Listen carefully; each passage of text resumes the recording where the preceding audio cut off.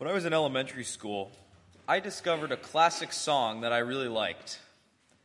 It was different than most songs I'd heard before, but what I really liked about it was this.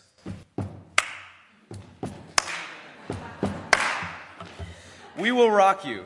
Any sports fan in the world knows it like the back of their hand. When I first heard it, I thought it was the best thing since sliced bread. So naturally, I looked up some other Queen songs and was instantly a fan. Although I didn't really understand some of their songs like Bohemian Rhapsody. Anyway, I soon found out that their lead singer, Freddie Mercury, was gay.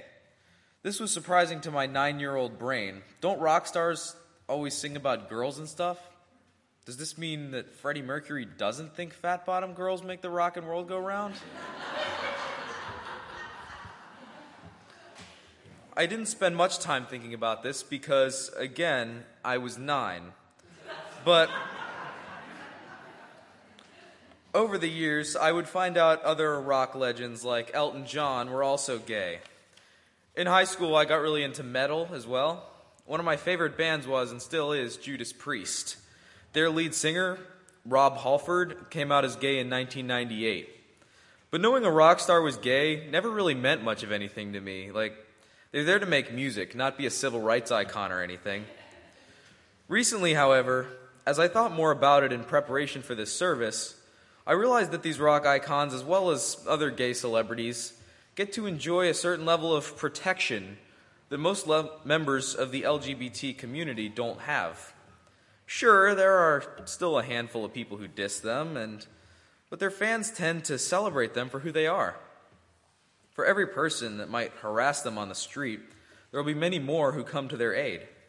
This is not the case for most members of that community. Many have been harassed or even assaulted simply for their sexuality or gender identity without anyone even coming to their assistance.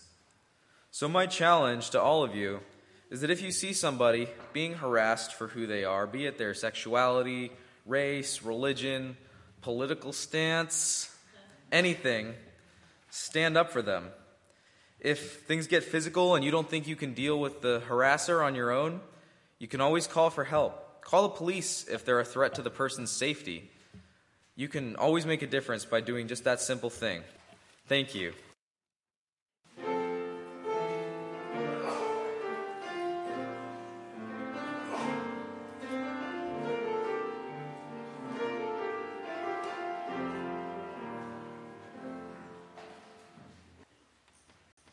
As a self-obsessed nation, we hear much of the concerns America has for itself regarding the state of rights of the LGBT community. However, the alternative and frequently worse conditions of other countries remain a scarce presence in the conversation of most Americans, even among those who care about civil rights. Homosexual relationships are still criminalized in 73 countries and even punishable by death in Iran, Sudan, Saudi Arabia, Qatar, the UAE, and Yemen under Sharia law. In Syria and Iraq, the death penalty is carried out by non-state actors, including Islamic State, better known as ISIS. Some of these countries only criminalize sex between men, but a growing number have recently expanded their laws to include bisexuals, lesbians, and transgendered people. Also, in some nations where homosexuality has been decriminalized, LGBT people still face violence, arbitrary arrest, imprisonment, and torture, according to Amnesty International. Russia's gay propaganda law, which prohibits promotion of homosexuality among minors, has been used to detain activists and stop pride marches since it was adopted in 2013. LGBT people are in constant danger of conversion therapy camps, which are still legal in 41 states in the U.S., according to a study by the Williams Institute think tank at UCLA. The report also reveals that nearly 700,000 adults in the U.S. have received conversion therapy at some point, including 350,000 who received the treatment as adolescents. Sam Brinton of the Trevor Project to provide crisis intervention and suicide prevention to LGBT youth wants the world to know that you can't change what you never choose. Globally, there are few constitutional protections for LGBT rights compared to provisions to protect against gender or racial discrimination, such as Mexico, New Zealand, South Africa, and Sweden. However, while some countries remain in such an egregious stance on the issue, recognition of gay marriage is still expanding at a faster pace than ever before in our modern world. After the U.S. Supreme Court ruled that same-sex couples have a constitutional right to marriage in all 50 states, Australia and Germany followed in 2017 to legalize gay marriage, as did Malta, Bermuda, and Finland. There are currently 26 countries that allow gay marriage, and in Mexico, gay marriage is legal in some jurisdictions. I and a couple other members in our youth group will be attending the Unitarian Universalist United Nations Intergenerational Spring Seminar in April. There, we hope to become further educated in worldwide advocacy for gay rights, as well as confronting internal biases and working against systems of white supremacy and heteronormativity. It is the job of all of us to encourage rights of all people throughout the world. With dedication, such rights have been expanding, but we are far from finished. May the 21st century be the era of acceptance and pride around the world. Thank you.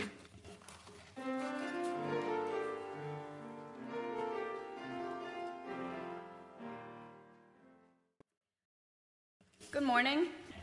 My name is Claudia Cruy, and some of you know me from previous times that I have spoken. I'm here to talk about my experiences with my friends in the LGBTQ community, but before I start, third time's the charm, I am bisexual, so I am open to male and female relationships, romantically, and my mom just found out in the morning service because of this,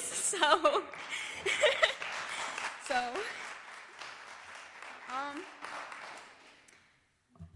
as some of you know, before I went to Middletown High School, I went to Catoctin High School. And keep in mind, as I'm telling you all of this, I'm not talking about everybody at Catoctin, just a good amount of ignorant ones.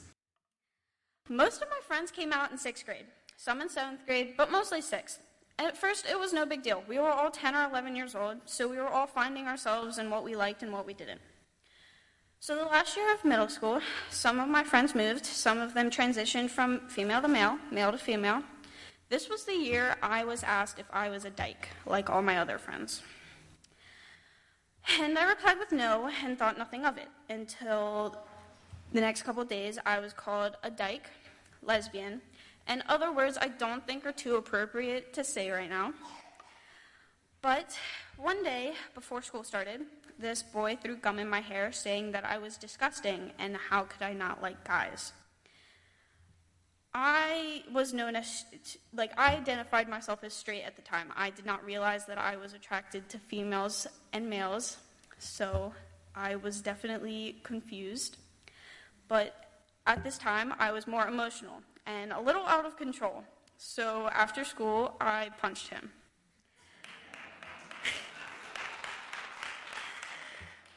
And then I was known as the girl with anger issues. Fast forward to my freshman year, and I started making new friends, older friends like juniors and seniors because they made me feel safer.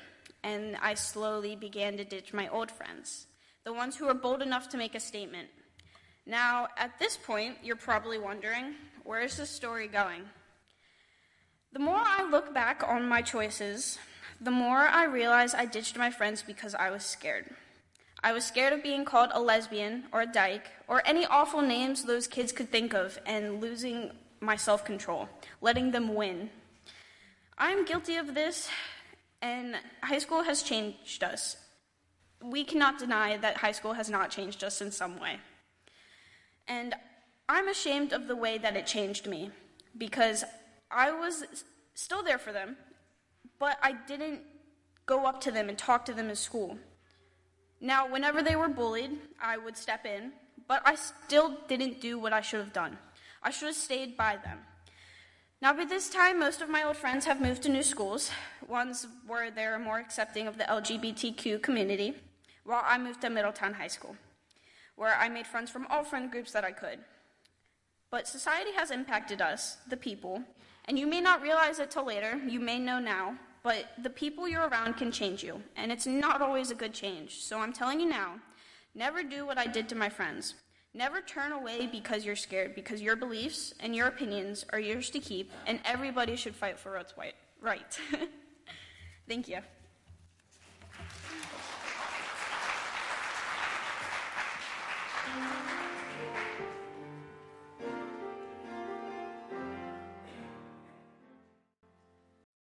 Hi, I'm Nora. My preferred pronouns are she and her, and today I'm going to be talking a little bit about gender identity and sexuality fluidity. As human beings, we like to label things. In fact, humans have labels for just about everything. This is a chair, this is a table, this is rock and roll, this is a poodle. You get the idea.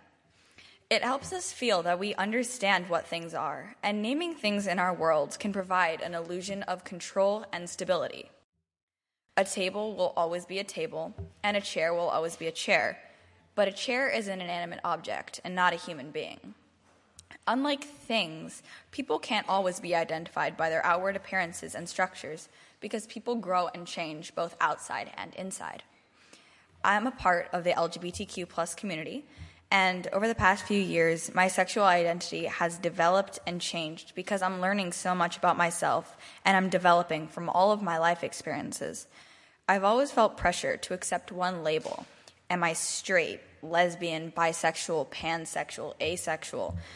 And I've come to realize that trying to adopt just one label affects not only the way that people see me, but the way that I think about myself and my choices and my feelings. I've dated both boys and girls, people who identify as cisgender, meaning that they're the same gender as the one that they were given at birth, and then people who are transgender, which is they identify as a different gender than the one assigned at birth. That what I think I know now is that sexual identity doesn't have just one label because it's fluid, and it looks different for everyone. When we label sexual identity and gender, we're reinforcing the myth that there is a typical male and a typical female, and people who don't resemble the typical model are regarded as other and are sometimes subjected to social abuse or just plain old misunderstanding. My own experiences have been more like misunderstanding than abuse. For example, when I've introduced my girlfriend at a concert or a performance or whatever, well-meaning and accepting people have commented that I didn't look like the kind of girl who likes girls. That made me wonder, what does the type of girl who likes girls look like? So I Googled it. So when I Googled, what does a lesbian look like?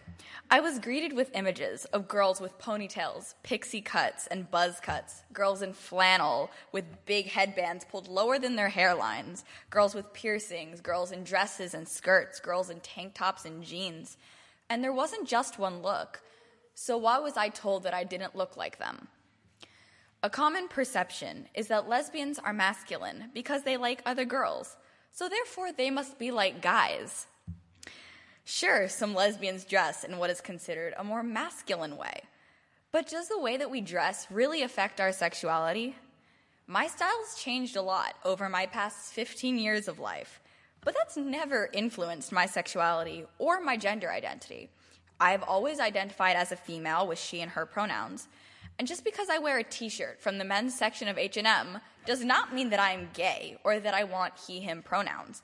And just because someone who identifies as a boy wears makeup does not mean that he is gay or that he wants she or her pronouns. There is no one look for any gender or sexuality because everyone is different.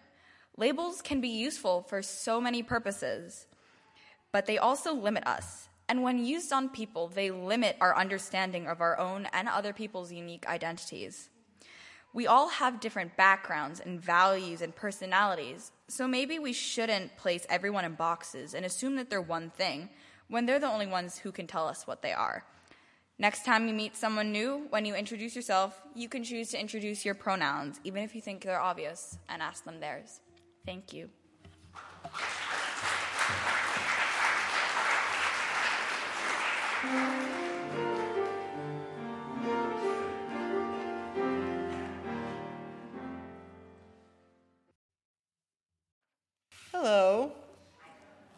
my name is Joey, and I am gay.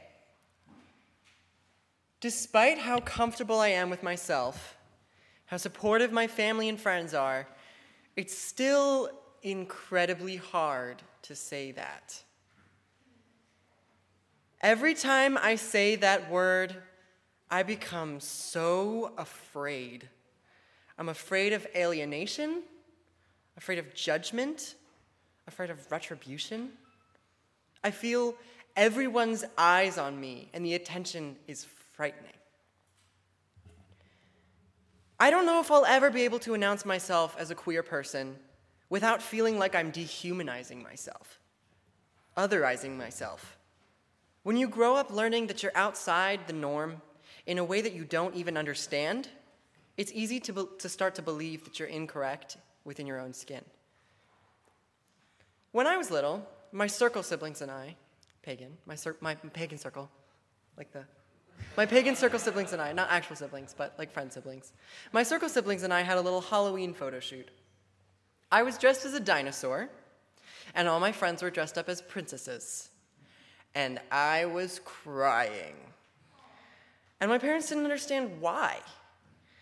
It was my circle aunt who came up to me and said, "I have another princess dress. Would you like to wear it?" So I gleefully posed for the camera as Tinkerbell, completely elated.